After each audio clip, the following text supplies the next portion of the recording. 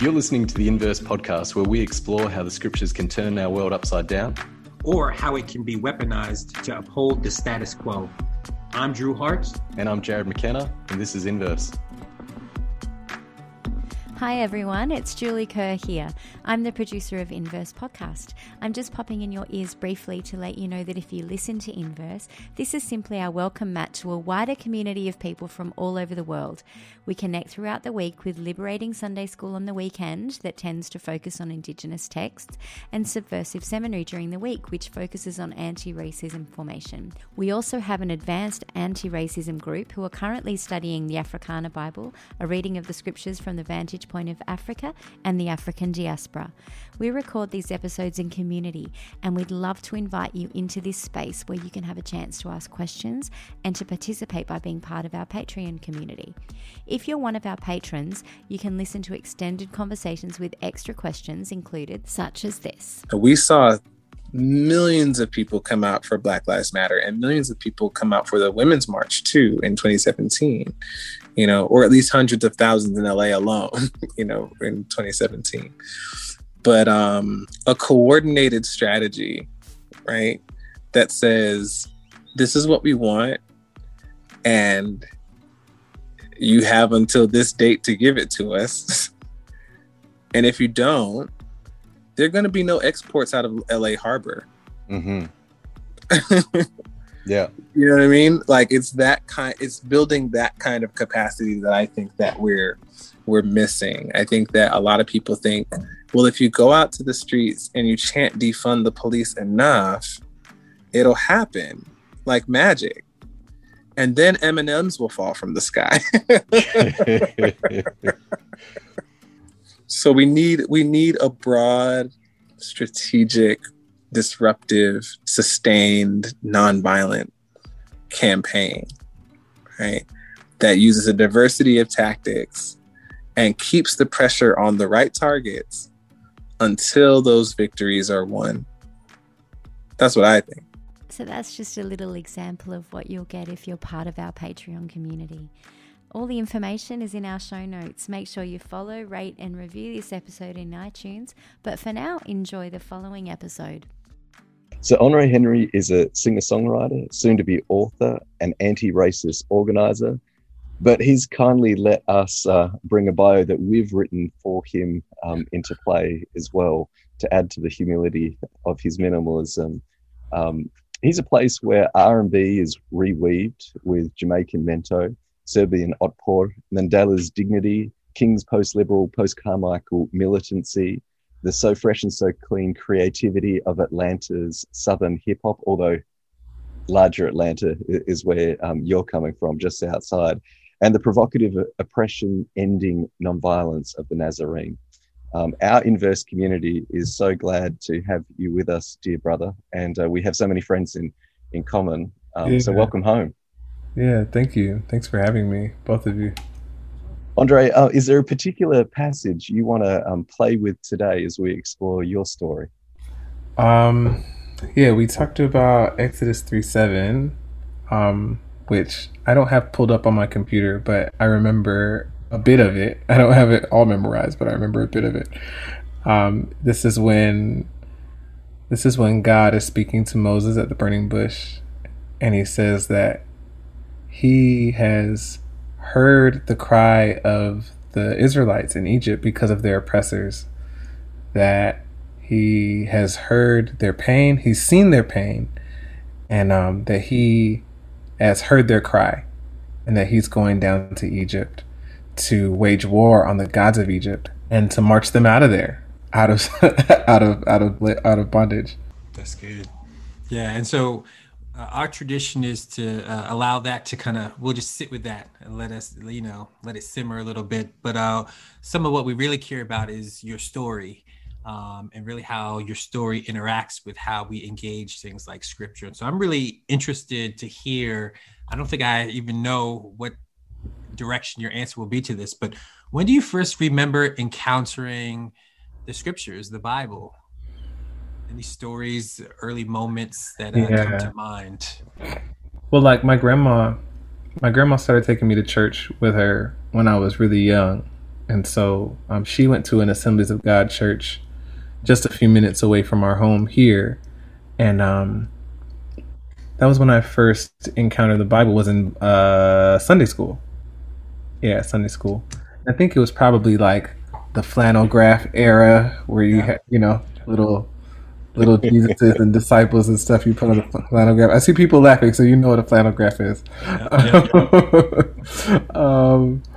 I think those were my first encounter. And actually, the first thing I ever bought with my own money was this book in the church bookstore called Stories Jesus Told. It was an illustrated children's book of Jesus' parables. And I remember it cost $10, and I was really young, so $10 felt like a lot of money. I was like, I'm never going to have $10. I saved up like all my pennies and nickels and quarters. There was this couple at church that used to give me 50 cents every time they saw me every Sunday. I made sure that like I saw them every Sunday and just saved up all these coins so I could get this little book of Stories Jesus Told. So that was like, I think, my first encounter with scripture that I remember. Yeah. It's beautiful. Yeah. I was surprised to hear that, though I've heard you a number of times describe Atlanta. Atlanta itself isn't quite your home. The place that you narrate as your home, I found really fascinating. Our next question, Andre, is always, was your experience of the Bible something that was liberative or oppressive? But I'm going to ask, in the context of the geographical location that you grew up in and the topography of oppression that is overlaid in that place, would you have named your experience of the scriptures as something that was liberative or oppressive, or is it more complicated than that? I think it is more complicated than that, because when we talk about the topography of oppression, I was raised in Stone Mountain, Georgia. And Stone Mountain, for those of you who may not know, Stone Mountain is technically not a mountain. It's a big rock. It's literally not how mountains are made. So it's a huge rock. And on that very site, which is at the edge of town here, it's literally like 4 miles away from my home right now. And history is a little bit murky here. So it was either early in the morning Thanksgiving Day or it was later that night, 1915. A Methodist preacher and 15 other white men, some of them Confederate veterans, others of them members of the original Ku Klux Klan, which had been defunct for decades. They hadn't seen the Ku Klux Klan for decades. And part of that has to do with the fact that when the cotton market collapsed in 1930-ish, like the need for white supremacist violence to keep black people in the South also like kind of waned, like, because that was the whole purpose, right? So people who like to talk about racial violence, I know I'm digressing a bit, but it'll be worth it. Not at all, mate. This is what we do. You go for it.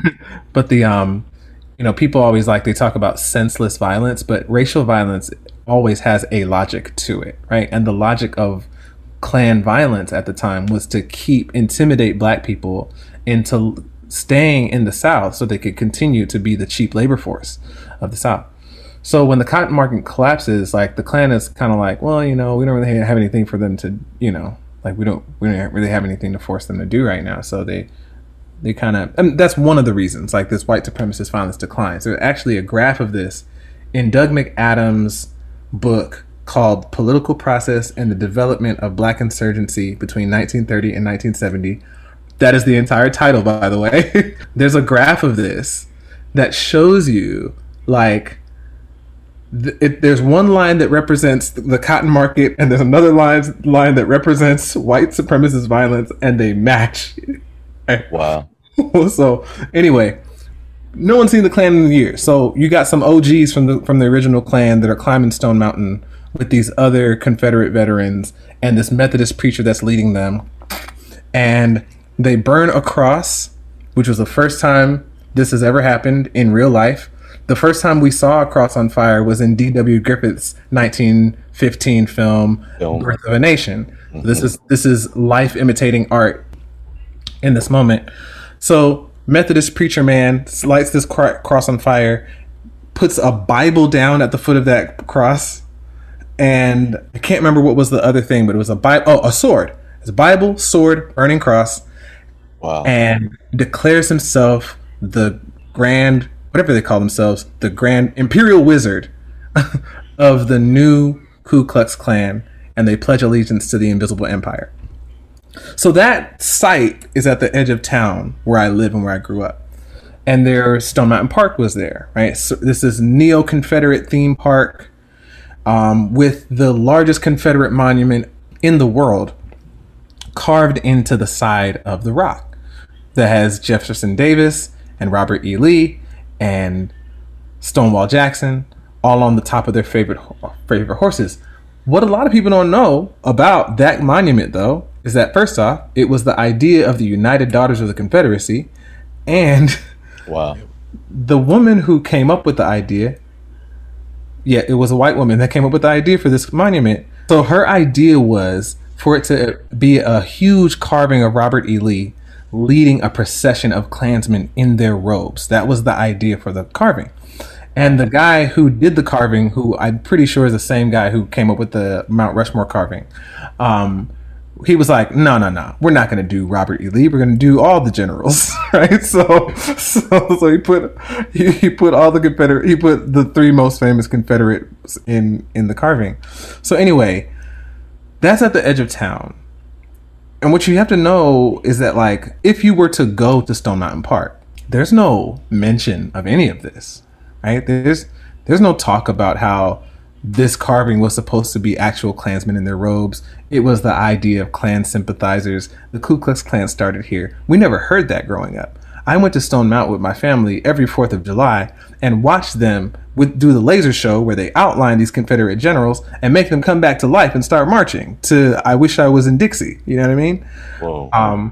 So growing up in the shadow of Confederate Mount Rushmore, you know, amongst white evangelicals who had a Christian flag waving in the church parking lot, right? I didn't know that, first off, I didn't know any of that history about Stone Mountain until I was an adult. And I didn't know, like, that flag waving in the church parking lot, the so-called Christian flag. Like, you know, I didn't know about Christian nationalism is what I'm trying to get at, right? Like, what that small crowd of men did at the foot of that cross in 1915 on top of Stone Mountain is totally Christian nationalism. And that symbol waving in the flag of my church parking lot, the Christian flag that I pledged allegiance to as a Royal Ranger. I don't know if any of y'all know what Royal Rangers are, but is that like Cub Scouts or yeah, something it's like the Assemblies of God version of the Boy Scouts. Wow. And we pledge allegiance to the Christian flag and to the Savior for which it stands, one something, uniting all true Christians in service and in love, right? Wow. So we did that, right? So, and that's a part of the same tradition. Had no idea any of that was going. In spite of that, the scriptures were still a liberating thing for me because I read that story of the Exodus and took to heart that, like, God doesn't like seeing people enslaved and oppressed, right? Just as strong as the legacy of the Confederacy is in Atlanta is the legacy of the Civil Rights Movement. You know, this is where Dr. King served as a pastor. You know, it's one of the capitals of the Civil Rights Movement, right? And so there's that kind of juxtaposition, like this kind of, like, I don't know, contradiction, I guess maybe, is that you could go hike Stone Mountain and you could go to watch the laser show and the fireworks at Stone Mountain on the 4th of July. But you also had these huge King Day celebrations and marches for Dr. King, and you could go visit the King Center and go visit his house and go visit Ebenezer Baptist Church where he taught. So anyway, in spite of all that, I would say that in one way, the scriptures were very liberating in reading it and seeing, like, the very passage that we're talking about tonight, you know. And in another way, I guess the scriptures were kind of oppressive too, because when you try to talk about racism in the shadow of Confederate Mount Rushmore as a child, especially, you got a lot of white evangelical adults telling you, you know, that God doesn't see color, basically, right? Mm. And you're a kid, so you don't really know better than you don't really know better. Like if I were like 36-year-old Andre in 9-year-old Andre's body, and I could tell them like that's bullshit, then I would have, but I didn't. I didn't know that. So there was this whole journey of unlearning later on in my life when I encounter these same white evangelicals as an adult. I encounter these people later on in life, the same, and with a different perspective of scripture. And then it's like, we're battling now, right? Because I didn't realize how much scripture had, the way that I learned scripture, the way that I was formed by those people in the shadow of Confederate Mount Rushmore, and in my theological studies at Southeastern University, another Assemblies of God school, how much the scripture had been used to kind of keep me in line as a black person, right? And to not speak up about systemic racism. Wow. And I think that clash of uses of scripture, right? I mean, one liberative, one oppressive. I mean, I do think the way you described it is really powerful because, I mean, so much of that, especially in the South, just the vivid imagery of two Christianities clashing with one another, two interpretations clashing with one another, right? I know I've shared with Jared before that. I remember I was blown away when I heard C.T. Vivian describe the freedom movement primarily as a clash of Christianities, right? Yeah. And it's like, I mean, in some ways it was common sense, but I mean, this was like 10 years ago when he said it, it just hit me like, I never heard anybody quite say it just like that, right? And I think that that the liberative and the oppressive, they get so entangled in space and place. And certainly the way that you described that happening in Atlanta is a really powerful example of that. So I really appreciate that. Yeah. So I'm interested in thinking now, as you think about, the ways that you have interacted with scripture, the ways that you've seen it used as a weapon, the ways you've seen it used liberatively. I'm thinking about like what gifts from your own life experience help you so that when you approach it now, what helps you think about and engage and find liberative meaning out of these ancient scriptures? I think several. I think being black, but not just being black, being Jamaican actually is one, because so that when we talk about like the history of Christianity, a lot of times black people would be like, well, Christianity was forced on us. That's the way that we became Christians and stuff like that. And there's truth in that, I'm not it would be dishonest for me to say otherwise. Right. But specifically in Jamaica, so there's 7 national heroes in Jamaica. And many of those heroes are people who led rebellions against the colonizers and against slaveholders and the kind of stuff. Yeah. And a few of them are pastors, because Christianity didn't take in Jamaica very easily among enslaved people, among African people.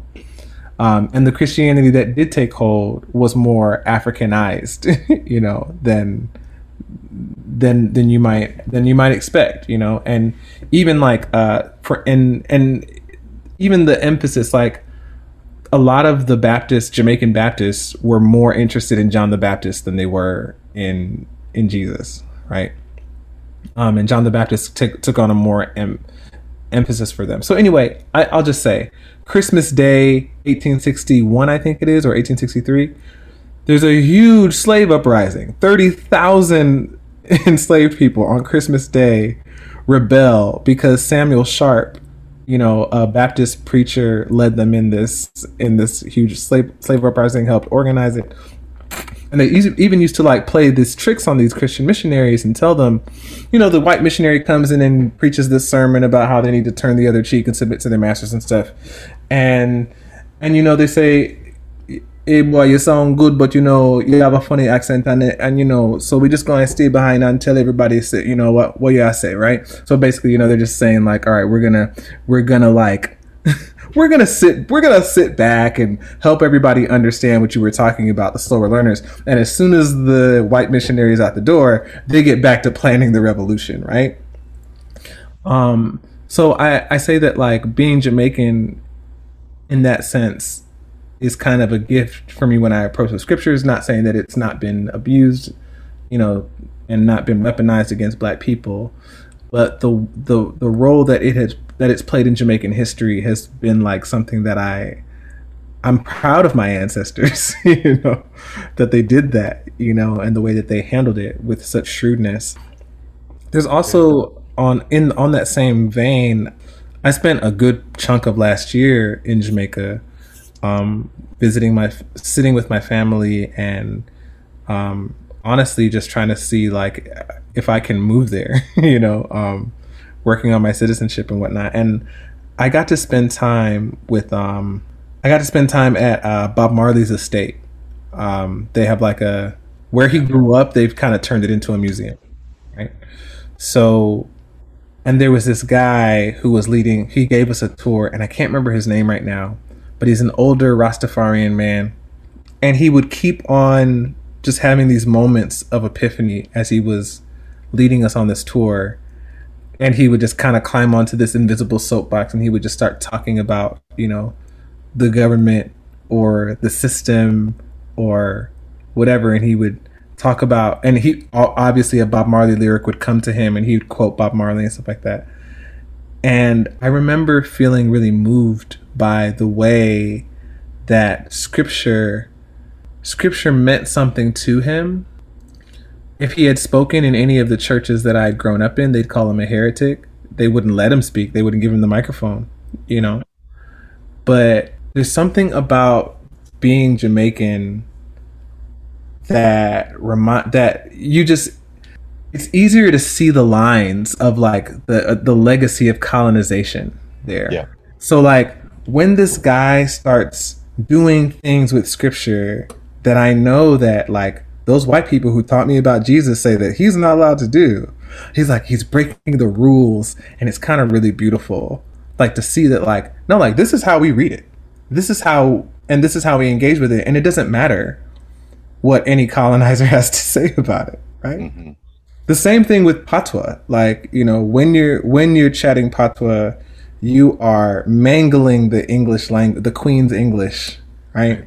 And they like to say that these enslaved people spoke patois because they couldn't pronounce, they couldn't enunciate the Queen's English. And I don't buy that. I think that our ancestors were brilliant, and if they wanted to learn the Queen's English and to pronounce it like the Queen and all these colonizers, they could have, and we know that because we're doing it now. So if we're doing it now, they could have done it then. I don't think they wanted to speak their colonizers' language. I think they invented their own language because it was convenient for them, and it allowed them to speak in front of their arrogant oppressors right in front of their faces. And while their arrogant oppressors are sitting here saying, they're so dumb, they can't speak the Queen's English, they're saying, them white people, them so stupid, them can't understand what we are saying, right? Right? And that's what they're doing right in front of them. So anyway, I think that all of that, like, that's a gift to me, as I approach scripture.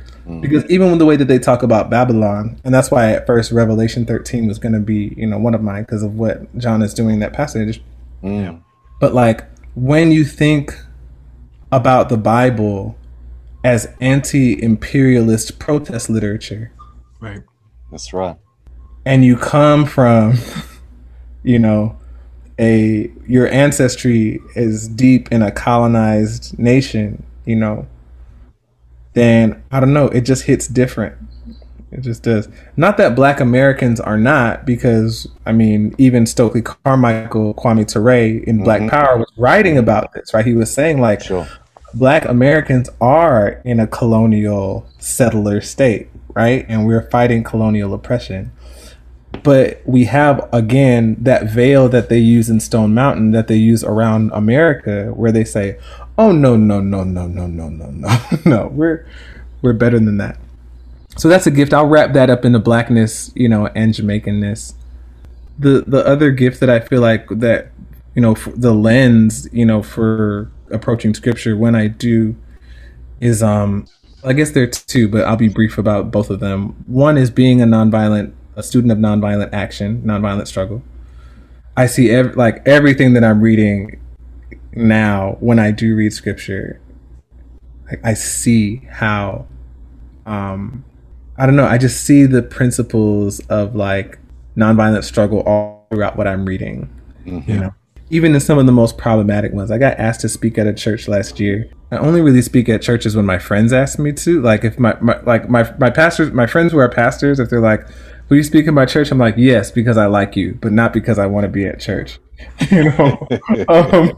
So they asked me to speak on this passage from Peter. I can't remember which Peter it was, but it's the one where he's like, "Slaves, you know, obey your masters, and not just the good ones, but even the bad ones, because you know." Yeah. And I'm like, and I'm sitting here and I'm like, okay, this is super problematic, but there's this whole principle in nonviolent struggle called making oppression backfire. And that is an angle that I can approach this scripture from. Right. That's where Andre. Yeah. Is like, is you make oppression backfire. Okay. Go there. Take your time.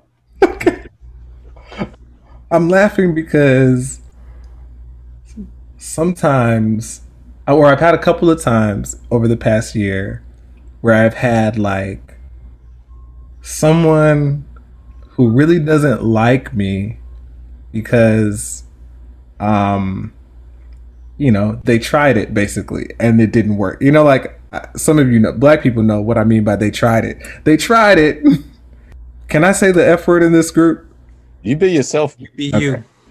All right. Well, they fucked around and they found out. That's basically what it is, right? So, and then they're like, "Oh, I don't like Andre Henry because he seems so nice and humble and quiet and all that kind of stuff." But then, like, so I thought there weren't any boundaries, and they crossed the boundary, right? All right. So now they get violent, right? And they don't understand. On top of like me not really being the one, I'm also a nonviolent strategist. Mm-hmm. So I'm going to let you show your ass, right? And I'm not going to match pitch with you. And the reason why I'm not going to match pitch with you is not because you don't deserve it. You may very well deserve it. But I'm going to let you show your ass because I understand. I understand because King taught it and Gandhi taught it and Tolstoy taught it and Thoreau taught it. I know that if you show your ass, everyone's going to watch you being violent and they're going to know who the bad guy is in this situation. And if I match pitch with you, it's going to make it confusing, right? And in that way, your violence is going to backfire on you, right? So you go ahead, be your nastiest. And I'm just gonna, you know, I might write you a very kind letter telling you how I understand how I understand your feelings and all that kind of stuff. And you know, but I'm still gonna stand my ground here. I'm trying not to give too much detail, and I'm trying to use an example that's personal and interpersonal because sometimes getting into all the societal stuff can be a bit convoluted. So anyway, I'm reading this thing in First Peter. They want me to preach on it. I go, oh. Okay, so I'm not going to say that Peter is right, that slaves should just obey their masters. But I am going to say there's a principle here about the violence of oppressors can backfire on them when it's not returned, sometimes, under certain circumstances. The violence of oppressors can backfire on them when it's not returned sometimes, right? And we've seen this in the civil rights movement. That was exactly their strategy. It was... Right. You know, they went to the lunch counter knowing that these white people were going to respond violently. And they wanted these white people to respond violently for the cameras so that people who were in the middle, people who considered themselves neutral, people, all that kind of stuff, so that they would see that and they would be mobilized into the movement. Yeah. Now, what a lot of people, I would just want to say as a caveat, a lot of people take that strategy and say, okay, now all black people have to act that way, even in their interpersonal dealings with violent oppressors and stuff like that. And I just want to say that's not the point that I'm making. The oppressed get to decide whether or not they're going to turn the other cheek or they're going to throw these hands. You know what I'm saying? Like that's up to you to decide. But what we need to know is that option is on the table sometimes under certain circumstances to say, okay, you go ahead and be violent because that violence can backfire. So that lens is helpful to me in scripture. It's also helpful to me because I grew up with this very individualistic, very consumeristic, version of the gospel and Christian faith that had nothing to do with confronting systems of oppression. Mm-hmm. And so even to see like God in the book of Exodus acting like an organizer where Yahweh chooses a target, figures out what tactics are going to pressure that target to meet Yahweh's demands. Yeah, including property destruction as a method. That's right. Yes. Escalation, right? And yes, exactly. Escalates those tactics until the target realizes that the price of oppression is much higher than the price of liberation, and meets the movement's demands. And to see God, and that helped me to see God again as like the force behind liberation, right? Like, or the force behind movements, freedom movements, right? So like when people reach that point of what Doug McAdam calls cognitive liberation, and they say enough is enough, right? This situation is unjust, but it's also changeable through our collective action. Like, that's God on the move. I'm getting chills right now talking about it. Mm-hmm. Yeah. Cone's The Ground of Liberation, right? That's right. That's presence at work in the movement. That's absolutely. And one thing I did want to throw back in, I was going to say to you that my mom is actually Jamaican. So my mom grew up in Jamaica. She lived there for like 19 years. So she lived in Kingston at first and then out in the country eventually. And so which part? St. Elizabeth?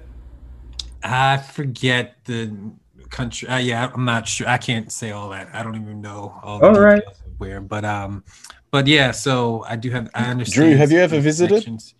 I did when I was very young, but it's been a very long time. Yeah. So I think we've Americanized my mom more than vice versa. But I definitely grew up with some rice and peas and curry chicken. Woo! Yes. All that good stuff. So yeah. Well, my dad has he has a Jamaican restaurant here in Atlanta. He had a few, but I think there was only one now. So if you come through Atlanta, you got to stop by my dad's place and get Taste of Jamaica. That's the name of the place. That sounds good. We'll take care of you. That's good.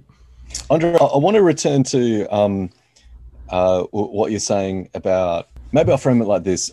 Often nonviolence becomes a purity game. And as you mentioned, formation in a white, individualist, consumerist American Christianity, which I'm sure you're very aware is very much global. And you can grow up in American individualist, consumerist Christianity right here in Australia, not to mention elsewhere around the world. Often talk about nonviolence becomes talk about, as if Thoreau and Gandhi were the primary influences on the freedom movement, where I remember I once had the incredible privilege of having lunch with Dr. James Cone and Reverend Jim Lawson, and them like explaining to me that you've got to understand the spirituals and how nonviolence actually comes out of the sung experience of African American people. And Thoreau wasn't a consideration. Tolstoy wasn't a consideration. Right.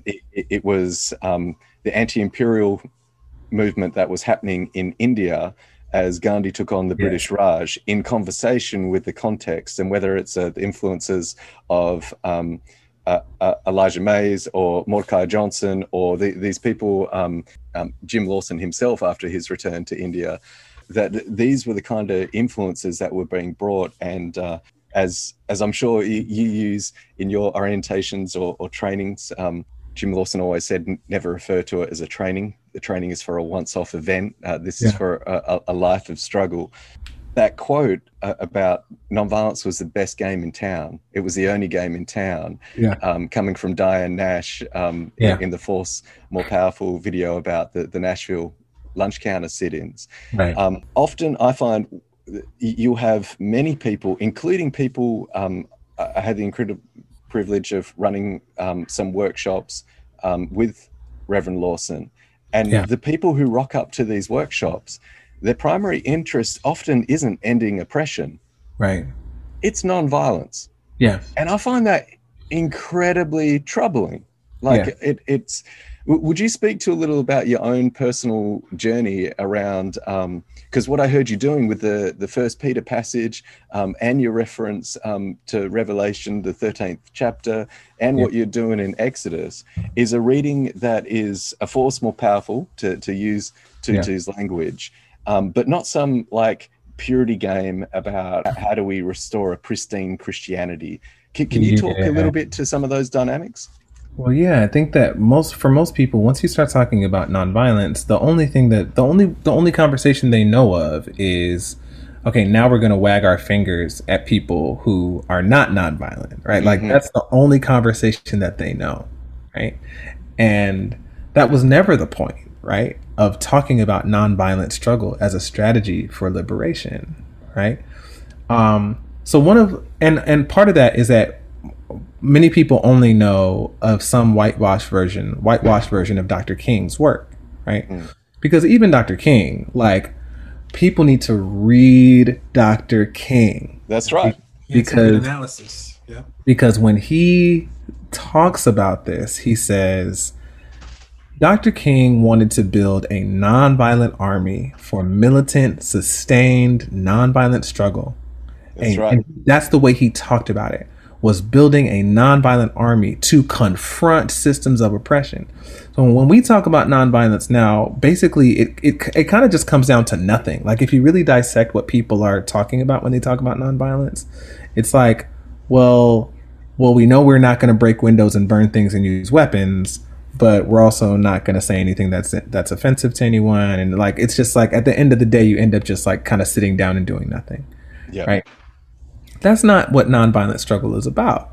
So one of my favorite practitioners and thinkers about nonviolence was Nelson Mandela, while he was not violent, because we all know Mandela said this isn't working, and he embraced the armed struggle. But I appreciate Mandela because Mandela was the first person that I read in the genealogy of nonviolent struggle and strategy who said, we adopted nonviolent struggle because we saw that it was a method that worked. They also were watching Gandhi. And so let me just back up for a second. We have to also understand the civil rights movement happens within the context of a ton of decolonial struggles in the world. That's right. Right. Tons of decolonial struggles happening all over the world, right? That were evolving, right? And so the civil rights movement happens in the midst of that. We have to remember that context because the Black America is looking at Gandhi's movement in India, but so was South Africa, right? And so Mandela is looking at Gandhi, and also Gandhi was in South Africa for a little bit. Okay, we have to also include that Gandhi was anti-Black, right? As we talk about this, let's just put that in there on top of other things that need to be talked about. But we're not creating heroes. We're looking at examples.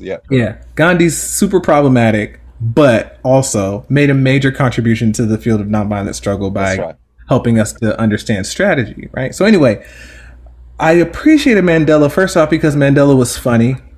Just this time he got pulled over one time, and the police are like telling him like he's going to jail, and he's like jerking around with them and stuff. And I was just like, oh, that's awesome. I want to be like that when I grow up. But also Mandela said we adopted nonviolence because we were watching Gandhi and it seemed to work, right? Very practical, very pragmatic, right? And Mandela also said though that the oppressed actually don't get to decide what strategy will liberate them. Yeah. Like that is actually determined by how determined their oppressors are to trying to maintain and control, whether or not force will be necessary one day. And that was just a helpful perspective for me, for Mandela to say that. Like, you don't get to say that nonviolence is the only way to win this, you know? So I tend to enter the conversation about nonviolence from that perspective, right? And Mandela's not the only one, but I like to start with Mandela because he's Black. And then, you know, you can go further down the line in history and come to Gene Sharp and Sergio Popovich and Eric Chenoweth and all those others, right? So anyway, I come in from the strategic perspective. When I came to understand nonviolence better through reading, you know, basically kind of a genealogy of thinkers on nonviolence and practitioners, I came across this work that talks about how, basically Erica Chenoweth and Maria J. Steffen's study in Why Civil Resistance Works. They studied 323 conflict situations, and they found that... Talk about that 3.5. They talked about, first off, that there was a marked difference between the success rate of armed struggles and nonviolent struggles. That armed struggles... it was around like 24% success, and nonviolent was around 50, right? Just as effective. Even 50 is not like great, right? Like a 50-50 chance, it feels like, oh, it's going to go either way. But you have less than a 50-50 chance by taking up arms, according to the study, 323 conflict situations, right? So that was one thing. Second was that the 3.5% rule, that no oppressive regime, we're talking violent totalitarian states, could withstand the sustained nonviolent resistance of 3.5% of the population. That was a huge one. And the third one was that those struggles that were won through nonviolence or arms, that the armed struggles tended to yield democracies that descended into civil war within 10 years. Yeah. And the nonviolent struggles, the democracies that were made in their wake, usually they yielded more stable democracies. And so for me, it was about, the numbers, the facts, the statistics, right? The results that made me more committed to nonviolence. Now, but that's a different version than like that research wasn't out when Dr. King and C.T. Vivian and Annie Lou Hamer, Ella Baker, that great pantheon of that research wasn't around during the civil rights movement, right? They didn't know that. King came to nonviolence, and this is where that whole global context comes up. And this is also is context for the disagreement between Dr. King and earlier Malcolm X, right? Is that they're watching people like Kwame Nkrumah and others around the world fight against British colonialism in Africa and the Caribbean, and they're seeing some violent uprisings work, right? Yep. And so that's why you have Malcolm X saying in the Black Revolution speech that you win through taking up arms against your oppressor. And that's also why he's also drawing from Frantz Fanon, I believe, The Wretched of the Earth. And that's why Fanon is saying that too, is because they're seeing these decolonial struggles won through the oppressed taking up arms. But what Dr. King found was a strategy that he felt that he could use with integrity as a Christian, because he had these scriptures that talked about loving your neighbor and turning the other cheek and all that kind of stuff. And so this brings me to a point about nonviolence that I've said on Twitter, and I'm writing about in my book and all this kind of stuff, is that when you tell oppressed people that they can only win through either method, I feel like you're doing them a disservice, right? Yeah. I understand why some people say the only way that you're going to be able to liberate yourselves is with blood. I understand that, and look at when people tell me violence never accomplishes anything, I'm like, well, have you seen America? Like, this country was built. This is the nation violence hath wrought. You know what I mean? Mm-hmm. And I'm not saying that it's a good thing, but you can't say it accomplished nothing, right? But in our situation in America with Black Americans, telling Black Americans that the only way that they're ever going to be free is if they can beat the U.S. military is discouraging. Mm-hmm. You know what I'm saying? Which is where the conversation often goes. It's like, well, the only way that we're going to be able to win is through taking up arms. will never outgun the U.S. military. Mm-hmm. The other thing is that, like, I've been studying revolution, so I also understand that, like, even when you talk about armed struggle, you're talking about a completely different type of organization, right? Like, you don't win armed struggles by just people, picking up guns within that country. You win an armed struggle by having another country back you, which is how America won its revolution, by having the French back them, right? So who's going to back you, and why would you trust them? Because they're not going to do it out of altruism. They're going to want something too. So anyway, we can go down the line on that, right? Nonviolence is not just, a force more powerful. It's not just a more excellent way morally, if that's what you believe. It's also a way that people who don't have the resources to fight gun for gun and fight fire with fire or have superior firepower, it puts another method of resistance on the table that actually could work. Yeah. Right. That's where I was trying to get to through that, our long walk through the woods there, is that it puts an option on the table that could actually work. Right. Mm-hmm. And that's my commitment. That's why it means so much to me. That's why I'm committed to nonviolence. Yeah, I mean, and I think that's also why I don't wag my finger at people who aren't. That's right. Right. Exactly. Yeah. For me, it's precisely that point, right? Because so I'm someone that's I have been shaped by Black theology and also Anabaptist traditions. But one of my frustrations with white Anabaptists is precisely the way in which they're wagging their finger at folks that are not engaging in nonviolence. Meanwhile, they're allowing systems of violence to sustain their way of life, right? So they're literally living off of structural violence, police, all that kind of stuff. And I think that is hypocritical, and it doesn't also wrestle with the actual systems in place. And so I think what you're talking about is really important, because folks need to be able to think pragmatically and practically, as well as thinking about their faith in terms of how do we confront and fight systems of injustice and systems that are crushing us and that are destroying our neighborhoods and our well-being and our communities. And so I think that's really important. Exactly I've witnessed that too, because I've also been to a workshop with Jim Lawson, and it's a lot of white people just virtue signaling about how unwilling they are to hit anybody to save Black lives. And I'm like, I'm not impressed with you. Because like even Gandhi says, like, if the choices are between inaction and violence, clearly violence is the superior choice. That's right. And Gandhi's clear talk of to choose between a coward and a violent person, give me a violent person. Yep. And I loved how you framed like King's desire to actually build a militant army of nonviolence, because it fits with Badshah Khan's Khitmatgarz. It fits with Gandhi's Satyagrahi. Like it's the same continuation of a vision of people who aren't naive about the actual impact of violence, but are willing to actually give their lives to see oppression end. Yeah, and I think that's an important point to make before we move on, is that like people don't seem to understand that nonviolent struggle is confrontational. That's right. It is disruptive.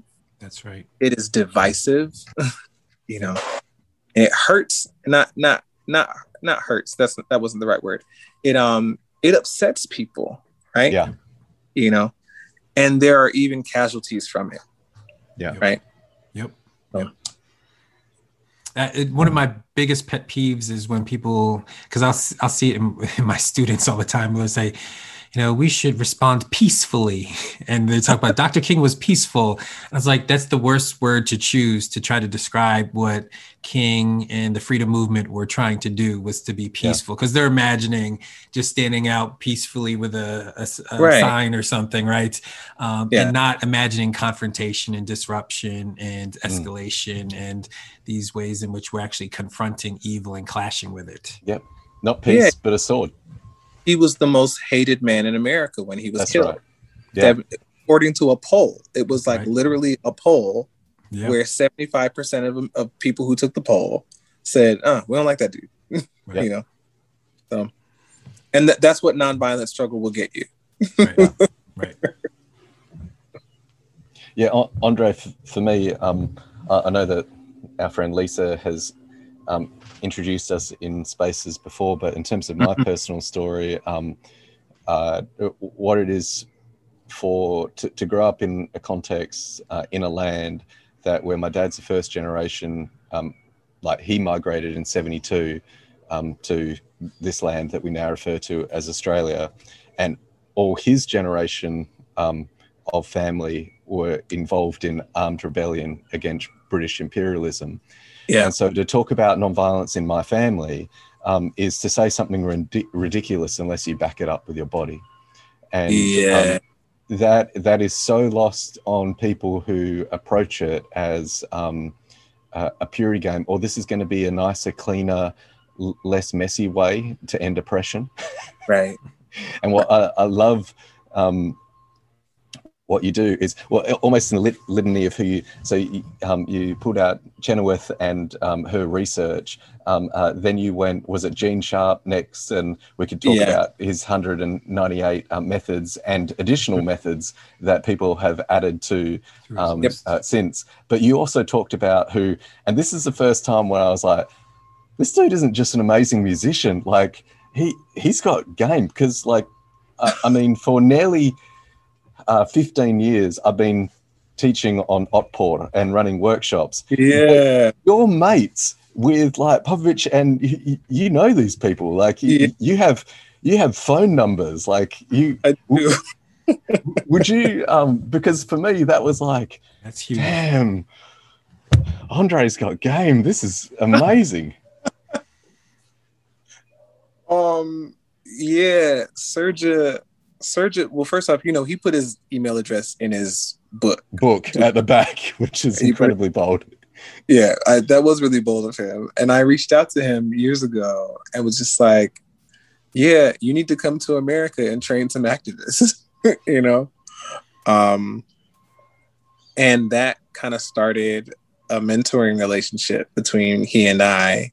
And I had just been like searching. I mean, I started doing this when I watched Philando Castile bleed to death on Facebook Live in 2016, wow. After being shot by the police. And I was just like, I have to do something. I have to invest my body in the struggle for Black freedom, is what I said, to myself. That's what I decided. And so I started studying everything that I could. This professor at Fuller Seminary introduced me to social movement theory. That's how I worked my way down the line from Thoreau to the present, and was just reading, not just reading, but started reaching out to people who were living, so a lot of these names won't mean a whole lot to people if you're not reading that stuff. But I remember, like, who put me in touch with Bob Helvey? Jamila Rakib at the Albert Einstein Institution. Yeah, she's wonderful. Yeah, she put me in touch with Bob Helvey because he, because of his work with coming up with something they call the strategic estimate. If y'all haven't, I'm figuring most people haven't heard of this stuff, so I'm gonna unpack things a little bit. But like, basically, a strategic estimate is like the equivalent of what a conventional military does before they go into battle, right? They create an appreciation of the situation. And I remember, Bob and I emailed a bit, and I think that he just kind of lives off the grid in like West Virginia or something like that. And I remember the first time, like, he was like, okay, friend, I'm going to go get martinis now. I don't email during martini time.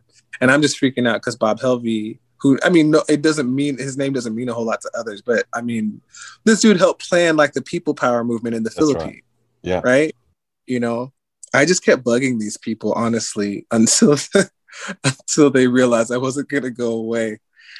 But I think that also, when we're talking about like what brings the scripture, I think my relationships with people like that has also been helpful too. Like, cause I think very practically about this kind of stuff.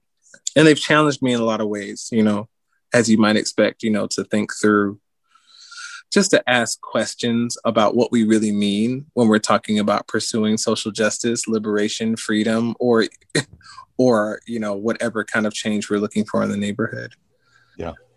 One of the things you mentioned about Mandela that you appreciated, and I'm sure you'll see the connection in terms of like Otpor generally as well, is humor, and humor as a weapon. And we often talk about like weaponizing things in the negative, but I really mean in the positive. I mean, in the Kingian, the sword that heals kind of positive. Would you talk a little bit about, I mean, whether you want to go there in terms of the Exodus narrative and the humor of a powerless people who realize a different kind of power, but what it is to engage in that which laughs and exposes at the same time? Yeah. Yeah, of course. And sorry if I derailed us by just talking about, like, I thought we might have been going somewhere else with just the folks that have been able to pour into my life in this area. But yeah, I think for sure the Otpor connection here. Okay. So like Serja and Otpor, they kind of coined this phrase about activism they call laughtivism, because they overthrew Slobodan Milosevic by starting out by just doing pranks, you know? Yeah. And they found that people were so afraid of the dictator that using humor was a way that they could mobilize people and kind of break that fear that kept people from resisting Slobodan Milosevic's rule. I think that, like, we talked about God, Yahweh, in the text kind of acting like a community organizer in choosing a target and choosing tactics to put pressure on that target, making it expensive to uphold the oppression, escalating those tactics and all that kind of stuff. But the Exodus story is actually intended to be humorous, you know? Yeah. Like, and I pointed that out when I preached from this passage of, I think it's been a couple of years now. Then I preached from this passage at All Saints Church in Pasadena. But like, you know, Pharaoh commands all the Hebrew women to throw their baby in the Nile, and technically Moses' mom does throw her baby in the Nile just with a flotation device, you know? And these different things, like there actually is, like, there's irony in it, you know, that is supposed to be funny. So I don't think Serja would appreciate this because, well, I don't know if he would, because he's an atheist, but I think God might have invented laughtivism before Otpor. But it is a really powerful weapon, and it actually can be that can be a part of making oppression backfire, which we mentioned earlier. And it can also be a really powerful tool in what they call dilemma actions, you know, because, you know, the civil rights activists were really skilled at this too, like putting your opponent in a position where they don't have any good choices to make, you know? So like like, okay, the lunch counter sit-ins, we can keep talking about that one, right? Like they don't want Black people to sit at the lunch counter. That's one thing that they don't want. But then, like, the planners of the Birmingham campaign were so good because they planned out this action so that that the jails would be overwhelmed by making arrests. So they had timed how long it took to get from the 16th Street Baptist Church to the restaurant and to the jail. So they sent waves of activists in that timing so that when one group was arrested and on their way to jail, there was another group on their way to the restaurant. And when they bailed people out, there was another group on their way to the jail. So now they're in a dilemma, because if they take activists to the jail, they're going to overwhelm the jail system. If they don't take activists to jail, then they're letting these activists undermine the Jim Crow system. And if they beat these activists up, you know, in front of the cameras, it's going to backfire on them because it's going to trigger public outrage. You know, there's not a lot of humor in that one. I think I forgot that we were talking about activism. So let's talk about an Otpor action. But this is one of my favorite ones from Otpor stories is the barrel. They took a barrel and they put Slobodan Milosevic's face on this barrel, and they left a little sign next to this barrel with a baseball bat that said something like, you know, 2 cents to smash the dictator in the face. And then all the organizers go, and they're sitting at local coffee shops at the windows watching, like they're not even there at the barrel. Next thing you know, there's this line of kids and elderly folks and parents and stuff. They're lined up in front of this thing to hit the barrel. And I mean, apparently it made like a really loud, like it was really loud when people did this or whatever. So they're all smashing the dictator in the face, and the police show up, and the police don't really know what to do, because it's like, well, again, like you don't want to arrest like a kid or an elderly person for hitting this barrel, and it's actually not, it's not against the law either. So they end up arresting the barrel and taking the barrel away in their police car. And these kinds of things are just, they undermine the legitimacy of these power holders who really want to be taken so seriously. Yeah, that's good. That's good, Andre. I remember reading that in Blueprints for Revolution, and they crack me up. All those stories that he tells are really powerful. I think they open up imagination for ways that we can engage creatively, right, in our own time, in our own spaces. I was curious if there were other ways. I know we started off with the Exodus story. You touched on it a little bit. If there were other things that you see in there that kind of that you're drawing from, that you find kind of inspire you, encourage you, keep you going as you struggle against systems of oppression. I'm just curious, like, you know, as you sit with that text, and like, what is it about that text that kind of has gripped you, and why do you find it meaningful for you? You know, I think honestly, like in 2016, I remember sitting down with someone I went to Bible college with and talking about this stuff. And I remember him looking me in the face and saying, racism just isn't a priority to God. And my goodness. I remember like how... was this person white? Yeah. Yeah. I don't know how you guessed that.